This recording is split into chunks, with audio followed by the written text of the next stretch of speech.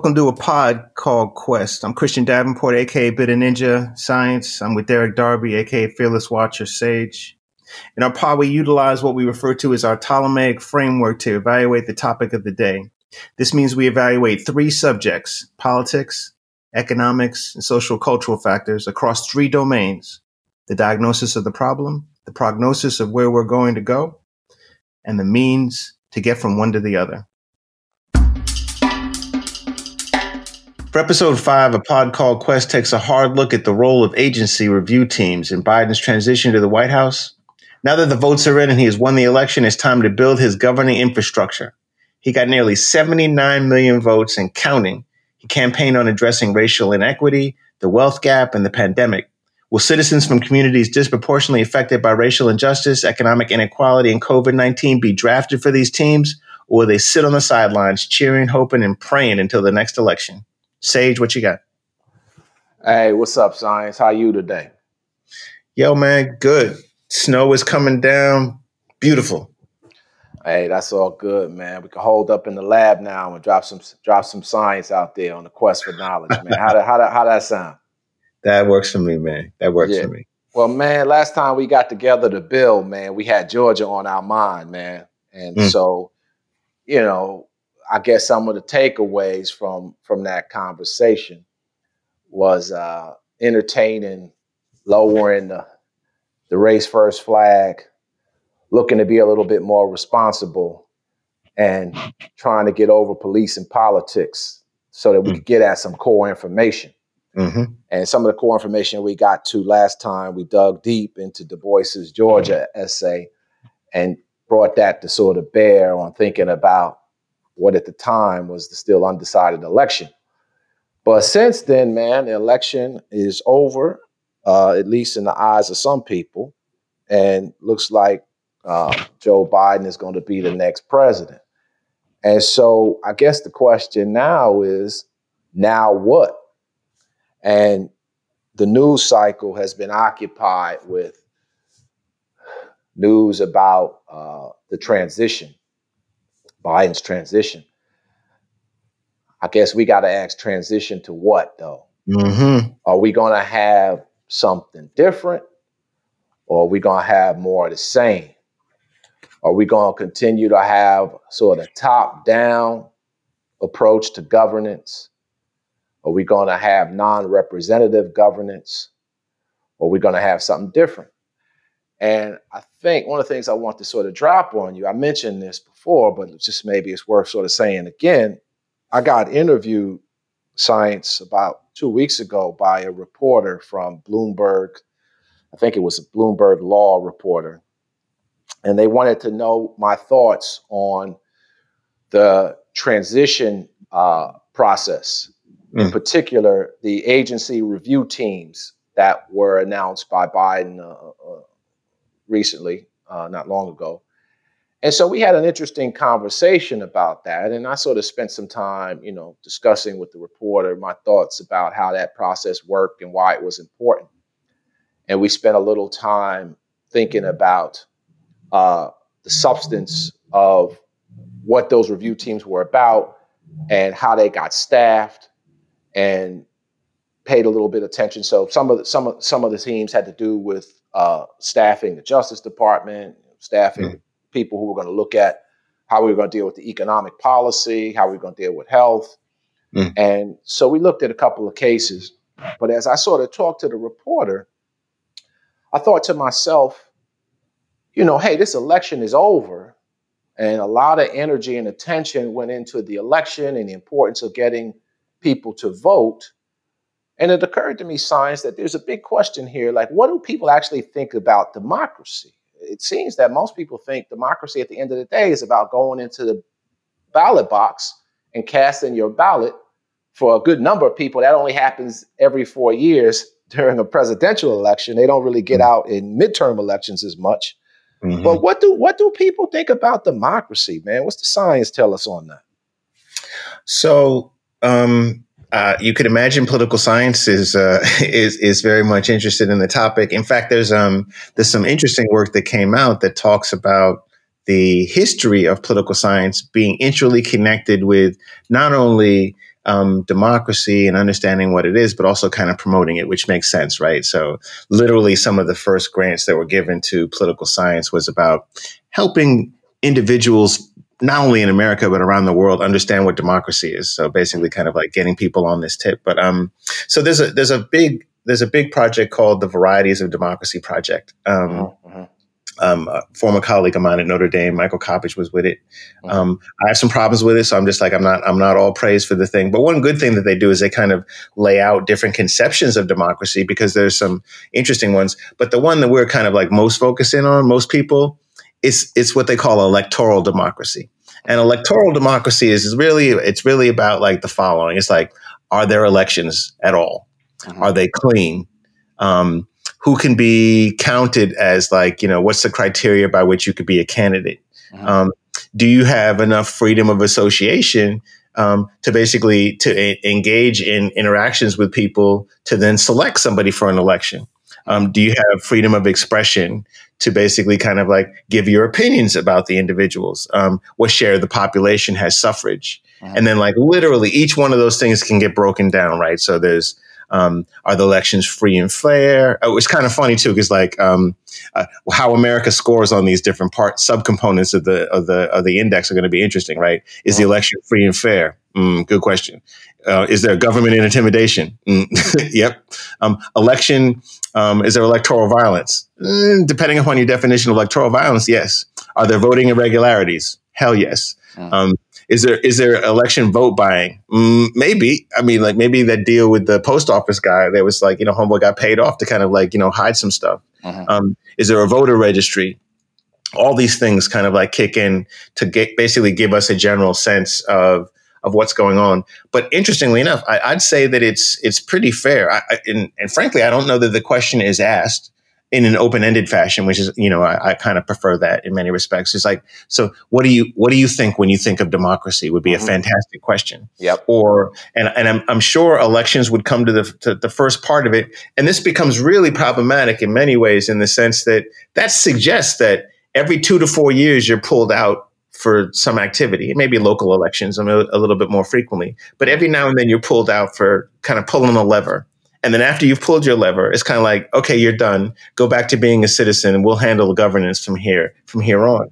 And it's funny too, because like, funny, strange, and funny, sad in many ways. Because Obama and Cory Booker have made some similar comments too. It's like, well, what we need to do now is we need to elect the right people and then let them do their business. And I'm like, that's the conception of democracy. And so that's kind of weak. I don't like that. Okay, so let's think about this for a minute. So in terms of the transition process, so Biden and Harris launched a website. We'll provide the link. I'm sure it's for our listeners, but it's buildbackbetter.gov. And if you go to this site, they have basically a list of these agency review teams. And in the description, they say these agency review teams are responsible for understanding the operations of each agency, ensuring a smooth transfer of power, and preparing the president-elect and the vice president-elect and their cabinet to hit the ground running on day one. Okay, so now, thankfully, it appears that there's actually going to be a day one, because the current president is seeming to have finally admitted that he's going to be leaving the White House. That's of course good news. Now, with respect to these teams, there are different headings. So there's a team that deals with the arts and humanities. There's a team that deals with consumer financial protection. There's a council of economic advisors. And in fact, on that point, there's a big headline in the New York Times today that is drawing attention to Biden's selection of a number of women to serve as key economic advisors, including Janet Yellen, who's going to be his first choice for Treasury Secretary. There's a council on economic quality, on commerce. So basically, these are main sort of defense. These are the main education. These are the main sort of functions of government. Now, if you take the sort of Obama Booker line and say, look, let's just sort of get people in so that they could do their job. We want to get good people, and then everybody else can sort of go back to their lives. That is, of course, going to be problematic. Mm-hmm. And so I guess one question to raise then is there room for democracy, however we want to think about that, in this transition to power? So, for example, with respect to these agency review teams, right? How these teams get staffed and or maybe even vetted, I don't know, maybe that's too much to ask, but certainly how they get staffed be incorporated into a fuller, more active conception of democracy. What do you think about that? If we try to expand it out this way? So it's not just showing up at the ballot 2-4 years, but it's now, how do we stay engaged in governance? Yeah, this guy, William Gabson's got this book about kind of like social protest and strategies of social protest. And he makes this argument, basically. He's kind of like, okay, so there's different ways that you can win from the perspective of engaging in kind of like social movement activities. And one way is to be acknowledged by those in power. Be like, okay, we hear you. We'll handle it. Which sounds like a version of the kind of electoral element. A different conception is you get a seat at the table. And so this seems like it's a version of the seat at the table, right? And I can't help but think about President Trump's conception of just like, hey, look, I know good people and I'll bring them in. And so this seems to be a version of that, right? And what's interesting is like when you look at the transition review team stuff, it's like they give you their name. Then they give their most recent job. And of course, the source of funding bit is a little bit, that's a little bit funny. But it then gets you a sense of kind of like, okay, so who's at the table, right? And so that becomes for me really interesting because this is a moment where you could have an incredible representation of society. And so rarely do you see people who are in there that are like, public school teacher. Like, it's probably not going to happen, right? And so there's going to be some, I think what this signals to folks is the immediate kind of truncation of, okay, there's a whole subset of society that's going to get no light. They're not going to have anybody at the table that comes from their lived experience per se, because most of these folks are coming from a think tank or a major corporation or some other major institution.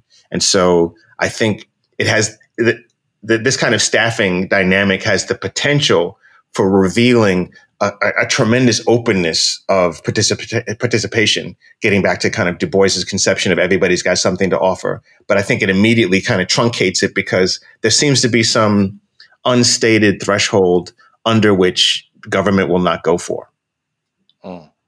So that you raised this, that you went to this point about the makeup of the review teams takes me back to the conversation that I had with the Bloomberg reporter, because this is essentially what we did during the course of our hour-long or so interview. So the reporter was interested in two of these review teams in particular. One of them was the Department of Justice review team. So what I did, Science, is effectively what you just said. I said, well, let me sort of review the list of people. And as you said, what we have a list of names, their most recent employment, and then in almost all cases, a statement that they're volunteers. So they're not being paid for their services. They're just sort of volunteering to help with the transition. And so I was struck by the mix of the mixture of the makeup. And it's certainly in the case of the Department of Justice team, and just so people know, what's the Department of Justice team helping with?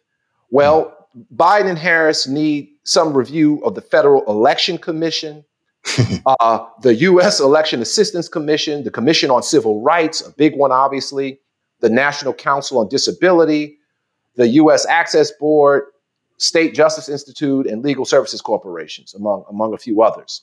And so here's a team of people who are focused on these particular parts of the Department of Justice, and its operation.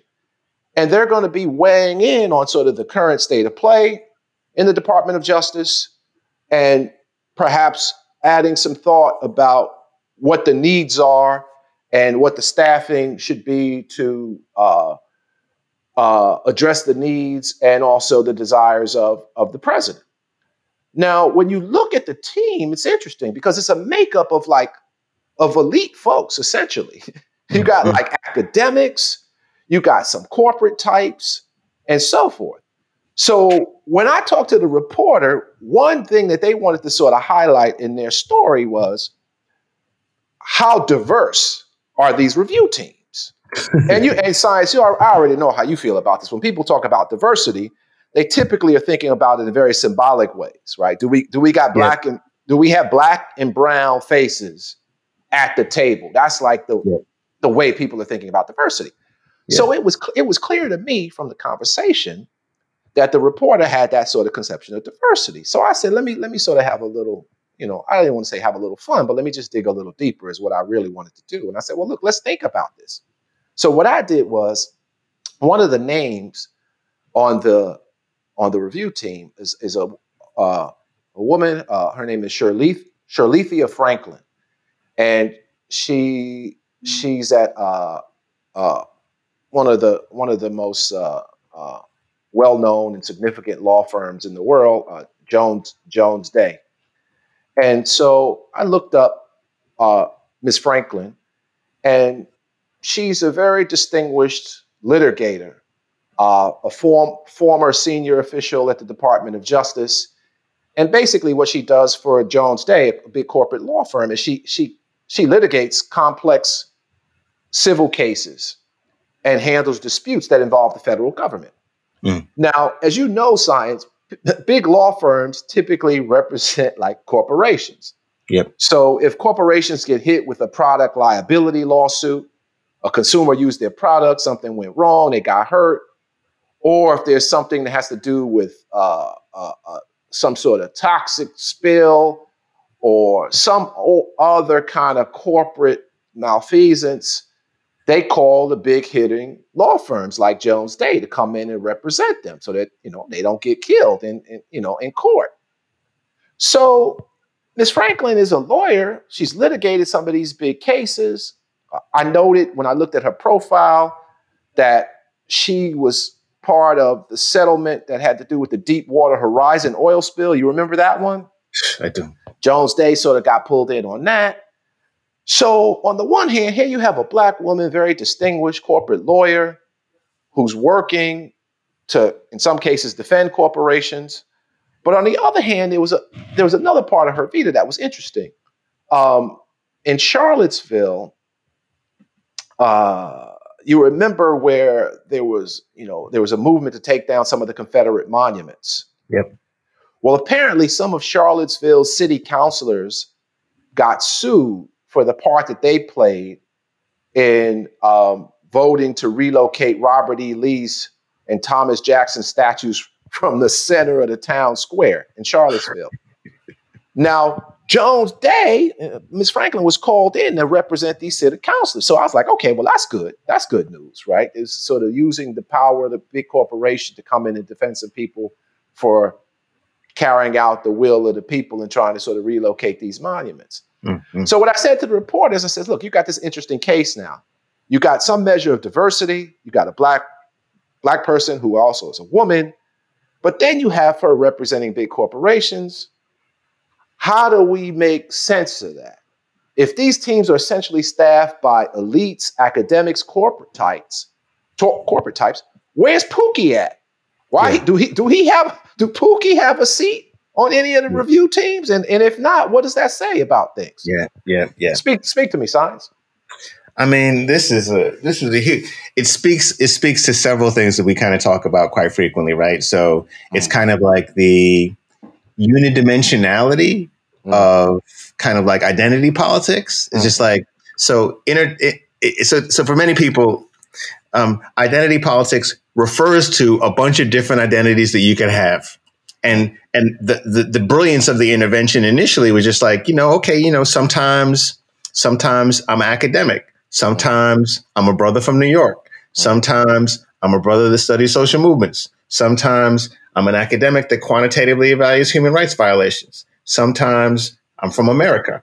I mean, these are different identities that kick in at different time periods, and the salience of that particular identity steps in. But quite frequently, when we talk about diversity, it's just like, oh, okay, we're talking about, oh, they're Black, or they're a woman, or they're a Black woman. And we're ignoring what they think. We're ignoring what they do. We're ignoring other aspects of what would make up this complex being. And this becomes problematic because if you're just like, oh, so Rwanda after the genocide and civil war, they had one of the largest percentages of women in government anywhere. And this was touted as like amazing diversity for the Rwandan government. What we missed was that Kagame was still behind all of them and ran all of them, that mostly that they were in there because a lot of the men were basically either killed off or scared of political engagement. And so we go from this kind of like, this could have been a positive thing to something that is actually kind of really a negative manifestation of power concentration. And so this complexity we have between talking about identity characteristics, but leaving off some things is like, so we miss the class orientation that unifies all of these people in this particular kind of like committee setting, right? So just like, where are the poor people? I mean, like literally some poor people in the room. And so they're not in the room. Someone's going to be speaking for poor people, most likely. And so it's just like, where are the people that have like, not have any understanding of government, but they understand their topic? I mean, it's like, it's really a truncated conception we have of diversity if all we can look at is, okay, well, there's half women, there's a fourth that are Blacks. Okay, how many are millionaires? How many are in the 1%? It's like 100% are in from the 1%. I mean, like, if they said something like that, then their sense of diversity would be gone. But we definitely need to get to this more, respectful and fuller conception of diversity, so that we don't end up replicating the same problems because we get the same people in the room. So science, that speaks to our question: are we going to get something different, or are we going to get more of the same? And so part of what we're getting at here is, if the review teams are essentially more of the same, then this is giving us some reason to worry that we're going to get more of the same. So just to take two points, like, we're talking about a review team for the Department of Justice, right?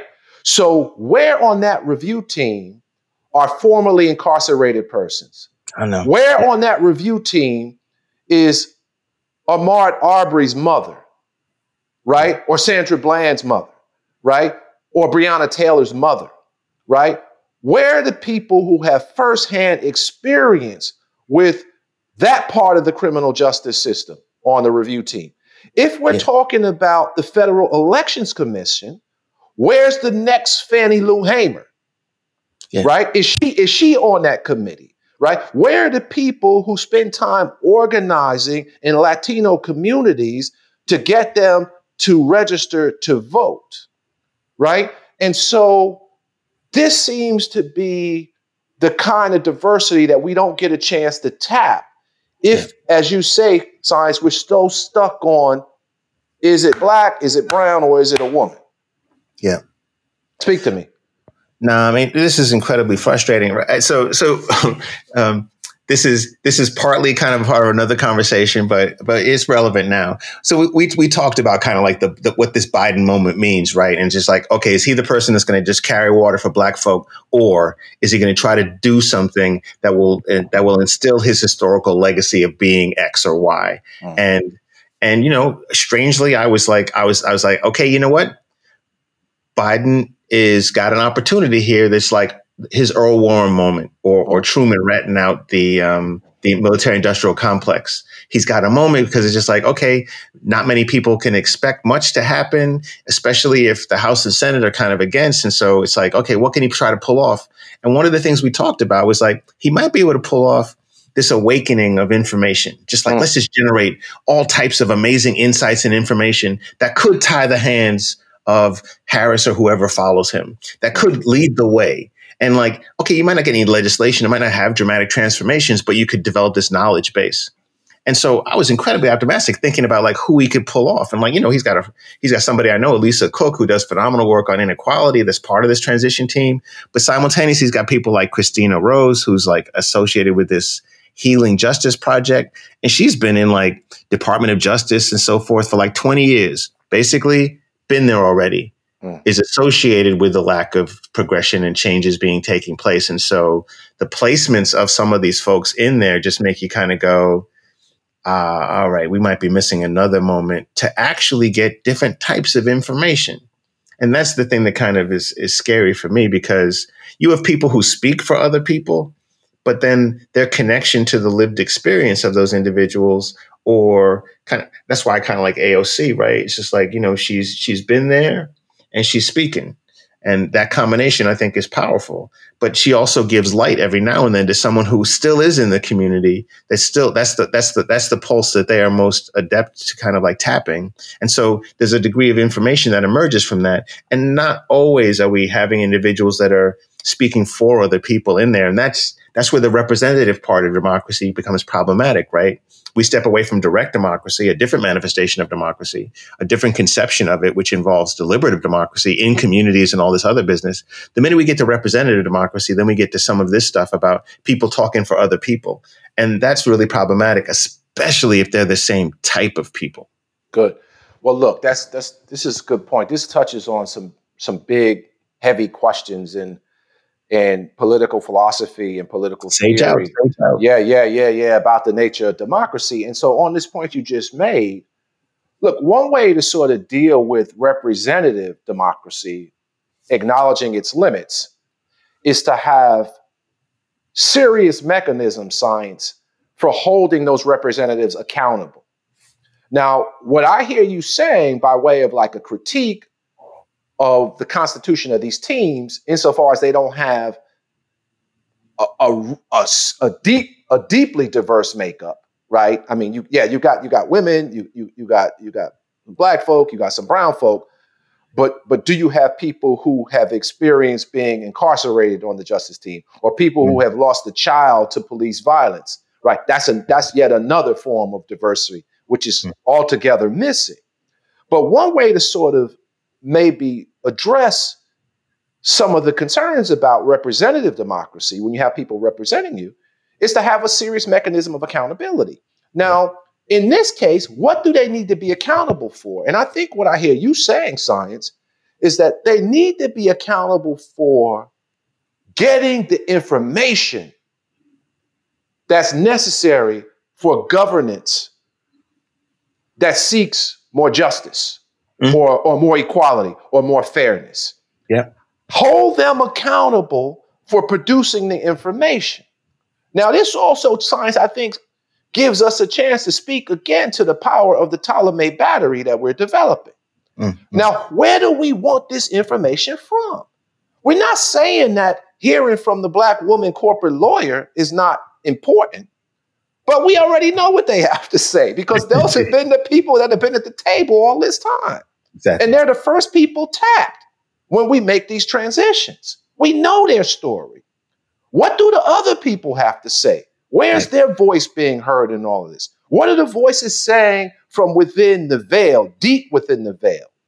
So, Science, can we sort of address this worry that you just raised if we have serious mechanisms of accountability that hold our representatives accountable for gathering the information that they need to do a better job at governing for justice? Come on. That's a major pivot, right? So I think so you remember these Schoolhouse Rock videos? Yeah, we grew up on them joints. We grew up on those. I'm only a bill. Exactly. Me and my fam, I met, man. We grew up on that stuff. I'm just a bill. I'm only a bill. That's where we got our civics education. I mean, and this is partly where the difficulty is, right? So what are we trained to do as Americans in terms of our civic responsibility and engagement? It's basically geared towards pull a lever so some elite can basically handle it from there on. We're not told about referendum. We're not told about petitions. We're not told about lawsuits because that's usually beyond most of us in many respects, unless you can get someone to do a pro bono or handle it for you. I mean, we're not told about protests or my new favorite book, In Defense of Looting. We're not told about rioting or looting. We're not given the full panoply of activities that you can engage in as a citizen of a particular nation state. And so that the pivot to make people accountable for that type of thing, like generation of information, is really different, right? Because that suggests that you don't know something and that you need to go out to the people and get their opinions about different topics. What should we be focused on? How should we address it? What do you think? What are you willing to give up in order to get this or that? I mean, we need to have this information to figure out where we go. But generally how it goes is like, okay, so here's a constellation of problems that they say we should care about. Here's a constellation of solutions that they say we should do. And you pull the lever for which combination you like. And then they're off and running and we'll come back to you in a couple of years. Very different conceptions of citizenship and engagement, right? But I'm just like, the piece I wrote with Sarah about a movement of movements was like, the election is the starting point, not the end. The election is the starting point for our engagement. We need to be on everybody. We need to be on identifying new topics. If somebody is on topic and they're engaging in something to move in the direction, we need to be on them to make sure that that never deviates. And the minute it deviates, back to the street. The minute someone does something that they shouldn't be doing, lawsuit. The minute someone does something that they need to be nudged on, back in the street. And so, I mean, what we're suggesting, and I think kind of you and I are there as well, what we need to have the citizenry largely on point, repeatedly, all the time, never stepping down. And unfortunately, this is like, it's like, who's got time for that? We're trying to pay the rent. It's like James Brown, right? It's like, I ain't nothing going on but the rent. And in many respects, you know what? I think that's a cultivated position. Because the citizenry could be cultivated to be more politically astute. The citizenry could be cultivated to be more aware. We could have some more of these schoolhouse rock things on every aspect of political engagement. But we don't. So I think we've been put in a particular place as citizens in the United States to be depoliticized. They don't want us engaged. They don't want us holding them accountable. They don't want us understanding the different mechanisms of control, all of that. Hey, man, now this sounds like conspiracy theory to some of us, man. Who's they, bro? Who's they, bro? Hold up now. I don't go in for none of that conspiracy theory stuff, man. Who you talking about? Who's they, man? Okay, who's they? Fundamentally, look at the last election. You got clear indications that a political party and all of their affiliates had no interest in people participating in the political system. They were trying to systematically discount individuals. They didn't want you participating. They don't want to count your vote, even if it was counted. They're trying to discourage you from registering. They're trying to discourage you from going out. They're trying to discourage you from getting information. They're trying to confuse your ability to get information. And so that's not conspiracy theory. We have actual evidence that we saw people existing in this time period right now. When you talk about some ancient stuff, this is period right now who are trying to discourage people from participating in the political process and doing all they could. Okay, but look, if we go down that road, then what about this road? Okay, so you could say that they is the evil Republican Party, right? Now we already know Trump got 70 million votes. I mean, I'm sure he's not disputing any of them votes, right? Exactly. I mean, he got those people are right. He's not disputing any of the 70 million, or plus whatever it is. But what if you go down this road? I mean, I want to see how far you want to press this day. I think you can't just say it's they, the evil Republican Party, because look at the conversation we just had. We're talking about agency review teams that have been set up by what we hope is a more benevolent incoming administration. Exactly. That's got our best interests at heart. We're hoping, we're believing. I mean, Obama co-signed for him, so he's got to be good for us black folk for sure. But look, we just looked at. We got this elite team of academics and corporate types on these really important review teams, and we don't have Pookie, we don't have Ahmaud Arbery's mother, we don't have Sandra Bland's people on here, we don't have Abu Jamal, we don't have any of these other people on this sort of review team, right? So is this part of a conspiracy to pacify us so that we just show up in another 2 or 4 years and leave it to these good elite folk to take care of our business? Are they part of the day too? That's the question for you. I say yes. I mean, and so, a conspiracy is a secret plan by a group to do something unlawful, right? But I'm just like, so I think we get carried away with the concept of conspiracy. So if a boardroom comes together to discuss how they could take more of the market by engaging in some unlawful practice, is that conspiracy? Like, yes. Okay, so we have evidence of conspiracies all the time. There's a picture of the guy from Google meeting the guy from Microsoft, right? While a lawsuit was going on about some antitrust thing. I mean, so we know these things happen. And so I think that they is class oriented, and I think that's fair. But this is an old discussion. There was the research of the power elite in the 50s and 60s where people were just kind of like, who's making the rules? Who's leading? Who's governing? And these were large areas of research within social science. And basically they got to some answers and then they kind of moved on, which is kind of scary. But at the same time, it was incredibly insightful. This is the 4 phases of power, or the 4 faces of power debate. I mean, and so there's a huge long tradition within the social sciences, and I'm sure philosophy, regarding exactly leadership and governance and control and power. The problem is that much of this power obfuscates or navigates around these issues of democracy. I mean, so that we have such a superficial, low-level conception of diversity as we get to representation within these review committees is fascinating. Because if you just went by class, in all likelihood, they're probably all of the same class, and that would then eliminate the conception that we have diversity. But as long as diversity is this one little kind of like, it's just gender and it's just race and ethnicity, then okay, hey, look, we're diverse. But then we miss the whole thing about, well, what do these people think? And if they all think more or less the same thing, then we're not seeing that diversity. And this is I think we're part of that problem, right? Because we need to have these conversations about like, okay, well, on what ways are the diverse? I'm just like, where's the anarchist on the Department of Justice Review Committee? I mean, you could forget that. That's not going to happen. Where's the socialist? I'm just like, if we want to have diversity, if we want to have true diversity and try to get a sense of kind of like, okay, what are the different ways that we can address the problems that we have that the Department of Justice would be focusing in on? I'm like, why wouldn't we have the most diverse group at the table so we can get different ideas to figure out how best to structure things? And that's just like never going to happen. Oh man, you hitting us with a lot.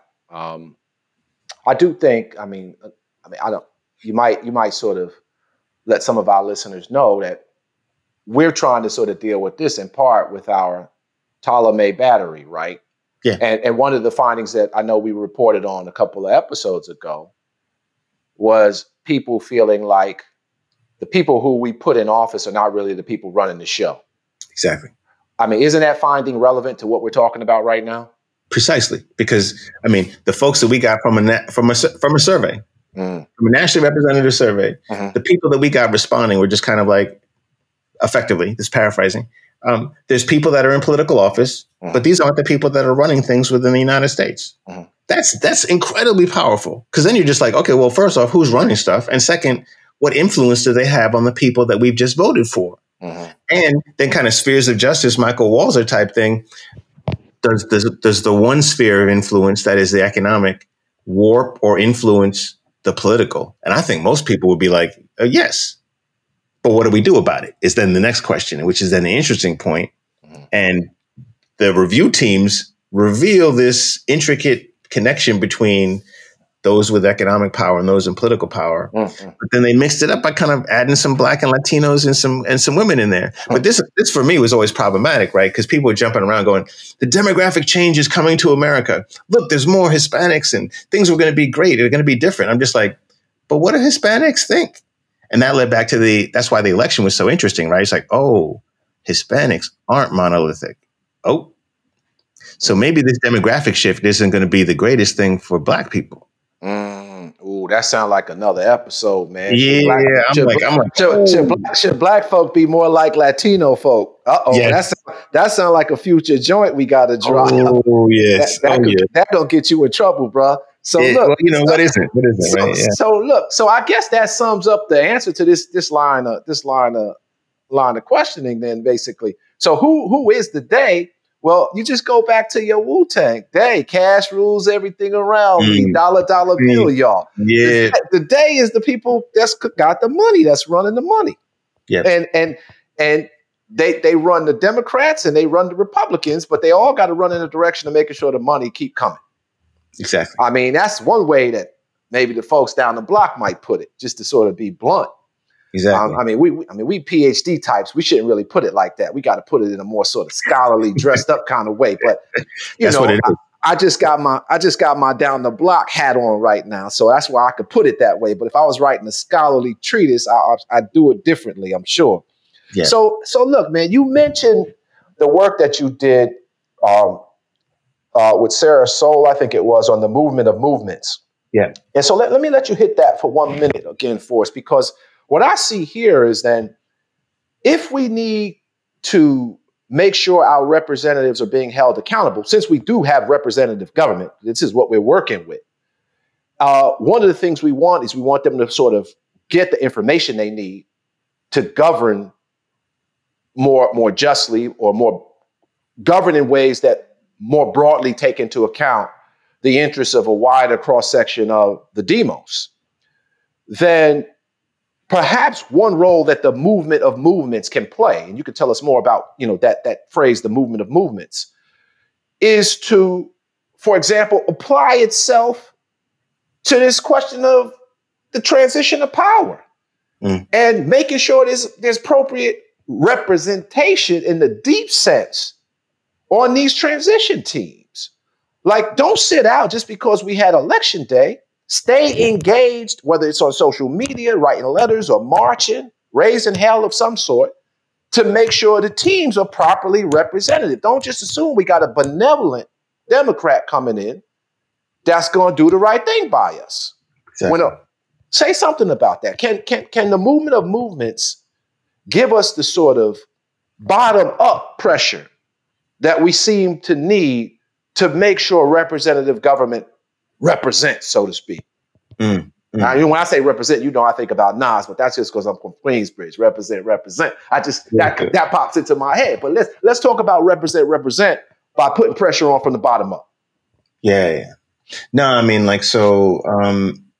some interesting kind of I think the thing we're pushing against was kind of articulating a model, and I think it's either Obama or Bayard Rustin. I can't even remember who basically was saying at this point, but it's just they think that the role for protest and civil disobedience is to basically get someone to pay attention, and then they enact specific laws and institutional practices, and they think that is democracy. And then Sarah and I go on, and this is from our piece.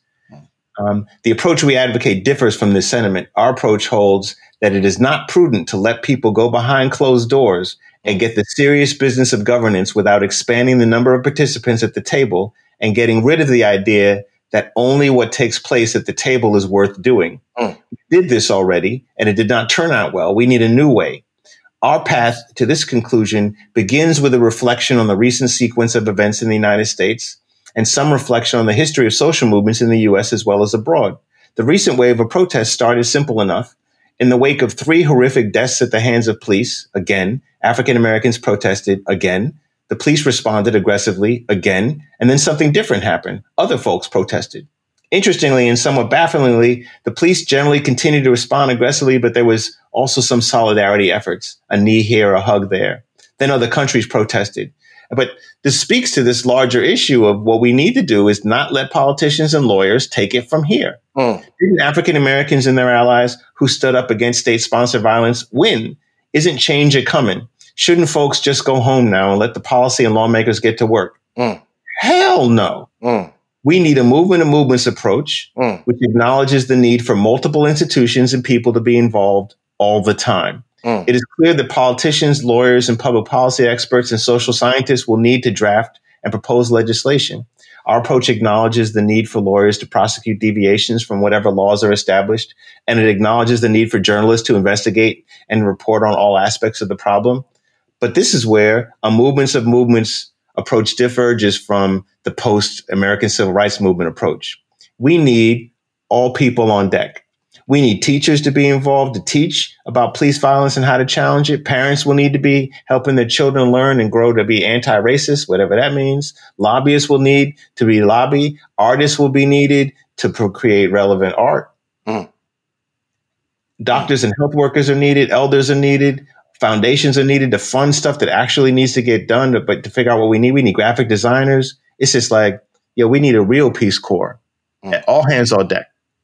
All hands on deck. The movement of movements. I like this, Science. I like this, man. So I think we end up then with some substance regarding what a fuller or more robust conception of the role of citizens in a truly democratic society might look like. And what we're thinking about here reminds me of things that Martin Luther King, I know, said, the forgotten Ralph Bunche said, Fannie Lou Hamer, and many others. And basically, when you look at the political writings and also the story of the lives of these folks and how they lived their lives, they gave us the sort of view that democracy is a full-time job. It's work. It's a job, and it's like one of the jobs we gotta have in addition to whatever other job we have to put bread on the table, right? And so for King and Bunche, I know they talked about, and Du Bois talked about this as well, why it was important not just to show up every 4 years to vote, right? But to show up for the midterm elections, to show up for the school board vote, to show up to deal with the local ordinances in your community, right? So on one level, the full-time job is, you got to keep voting in all the relevant elections. But another way to make the point is, no, you got to also join the movement of movements and deal with the stuff that don't have nothing to do with voting, but it has to do with overseeing governance by representatives. And that's kind of what we've been kind of getting at. And just to sort of tie this point together, right? And the point is really a point about holding our elected and informal representatives accountable for representing us, and not just on election day. To tie this point together, I want to paraphrase AOC. And this is something that she said in trying to inspire folks to be engaged in a more robust way democratically. Just roughly, she says, if we are only organizing for elections, we're not going to win the world we need, Science. Because no one politician is the answer. Obama's not the answer. Biden's not the answer. Trump's not the answer. Harris is not going to be the answer. No one president is the answer. The people are the answer. You the answer, Science. Pookie the answer, right? Mass movements are the answer. Millions of people are the answer. Speak to me, Science. That's phenomenal.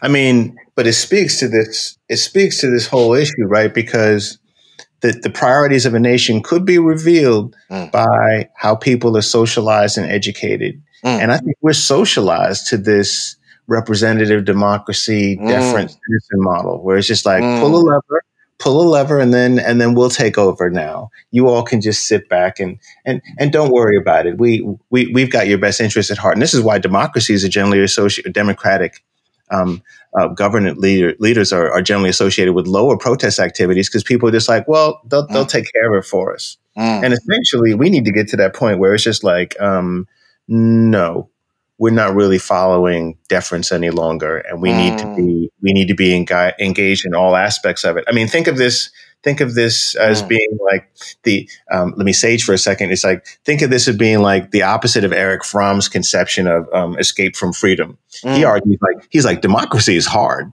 He's like, democracy is difficult. This is why people have dictators. They make things easy for you. It's like, and so thus we end up giving more power to the executive. We end up giving more deference. We end up paying attention less to politics. But we've been cultivated this way. We've been cultivated to not understand the nuances of different party platforms or how elections could be held or what should take place during a debate. All these things have we been kind of cultivated to. But I mean, think of this whole thing of transition teams, right? It's just like, okay, so we've got these federal transition teams on these different topics. Yeah. How come we don't have parallel transition teams? Like the citizenry is kind of like, okay, remember back in the day in the 60s, you'd be like, okay, so you're going to have your court case to investigate the FBI and Hoover, and we're going to have our own. We're going to have citizen transition teams where we're basically going to be working out what we want for health and human services, or what we want for the Department of Justice, or what we want for Homeland Security. And then we can see exactly what you come up with and what we come up with and see if that's the same. Citizen review teams for the transition. That's a heavy thought, man.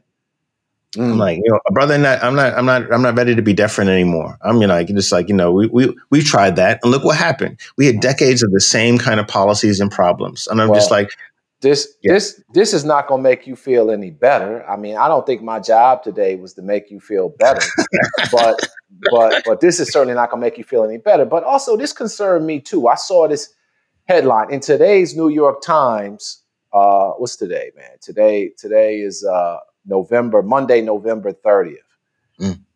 Hey, man, the New York Times editorial board. I didn't read it, but here's the headline. Republicans and Democrats need to work together. Earmarks can help.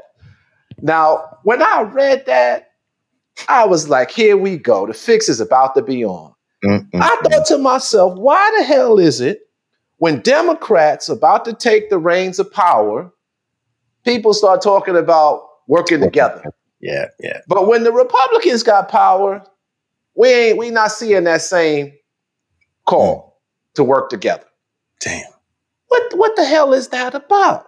And so if that's the fix, then it really does lower our expectation science about what we can get and raises the level of urgency on the need for the movement of movements to push this stuff.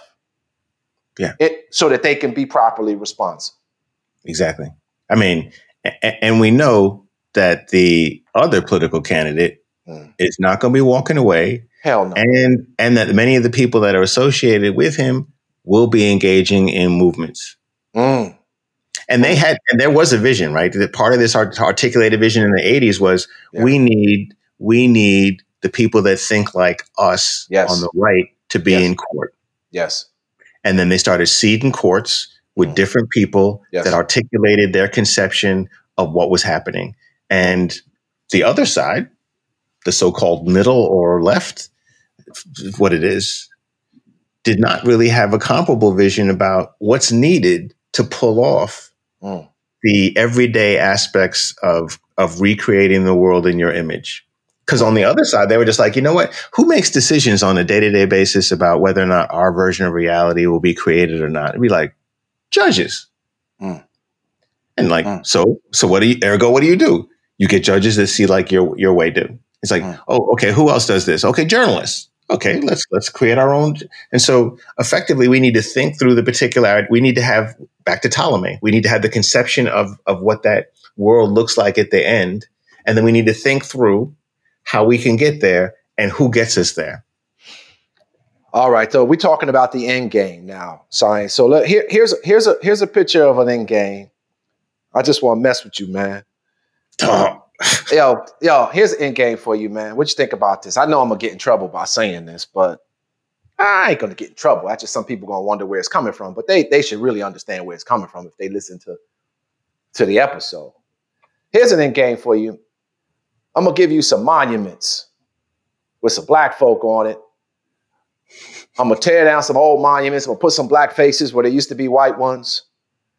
I'm gonna give you some anti-racist training science. I'm gonna teach you how to be an anti-racist. I'm even gonna give you some kids' books on anti-racist training and some coloring books. And I know, and science, I know how much you like graphic novels. I'm gonna give you a graphic novel anti-racist training kit that includes some coloring books, some comic books, some CDs. Hell, I even throw in a VHS in there for you if you want to go old school on it. But I ain't gonna give you no seat at the table. Right? I'm gonna give you some monuments, I'm gonna give you some anti-racist training, make you feel real good, but you ain't gonna be on this transition review team. You're not gonna have no voice in that. I mean, this is something, science. I mean, we got some monuments, we got some anti-racist training, we got some black books. We supporting the black bookstores in California and other places. I mean, should we just like take some of this action while we could get it? Because this can't get much in America, man. So this is something we could get. Should we take some of this, man, or should we hold out for the long game, man? And before you answer that question, now, poor people, man, the long game is harder on people that are struggling. Science. I mean, we part of the elite, man. We could play the long game. It don't hurt as much. So, should we just take these things, man, or do we really want to insist on the seat? I'm just wondering, man, what you think about this? Hell no. And I'm not sure when we talk about Maslow quite frequently. I'm not sure when Abraham Maslow came out with this hierarchy of needs, but I find this to be incredibly useful for evaluating proposals such as that. Because on the bottom of the hierarchy, that is the things that are required, we have the physiological, breathing, food, water, sleep. And next category is safety, security of body, employment, resources, morality, family, health, property. And I'm like, unless those things are handled, then everything else is irrelevant. And so not getting a seat at the table when we have some safety and some physiological kind of like needs that are a necessity, the stuff like monuments and the stuff like even self-esteem and creativity, which are higher order needs near self-actualization and esteem, but not based upon safety and these other more basic needs, I think is superficial. And we don't get to the long game because we'll not be around on the planet. Monuments don't provide food. They don't provide water. They don't provide work. What about self-esteem, man? That got to count for something. It does. But after you have food and a place to live and some work, I don't think you could slide into food from self-esteem. We got to pay the rent. We got to eat. I would think so. I think you need that before you get to the other one. Yeah, but what about, though, maybe going after the monuments is the thing that mobilizes us. That's the thing that gets us off the couch, that gets us out of our daily grind and ritual and routine to actually be part of that movement of movements, man. Maybe that's the trigger. Man, people not going to organize, man, or no food strike or nothing like that. They're not doing that. You already know that. They come out, though, man, to tear some shit down. I think this is where the conversation about Du Bois and then Brother Errol Henderson's book, I think that's where can culture lead us to the revolution. I think that's definitely something for later. But I do think that this discussion of priorities as it relates to mobilization strategies, as it relates to what categories of Maslow's hierarchy end up being addressed is definitely worth the conversation.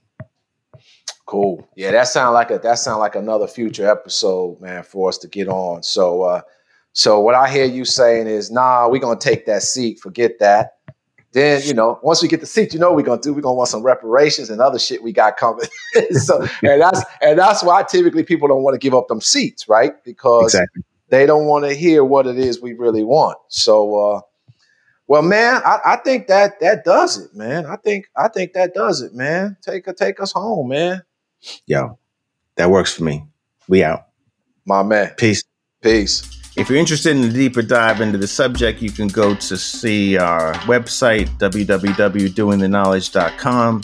You can hit us up on Twitter at Doing Knowledge, or look out what we're doing on Instagram, Doing Knowledge Again.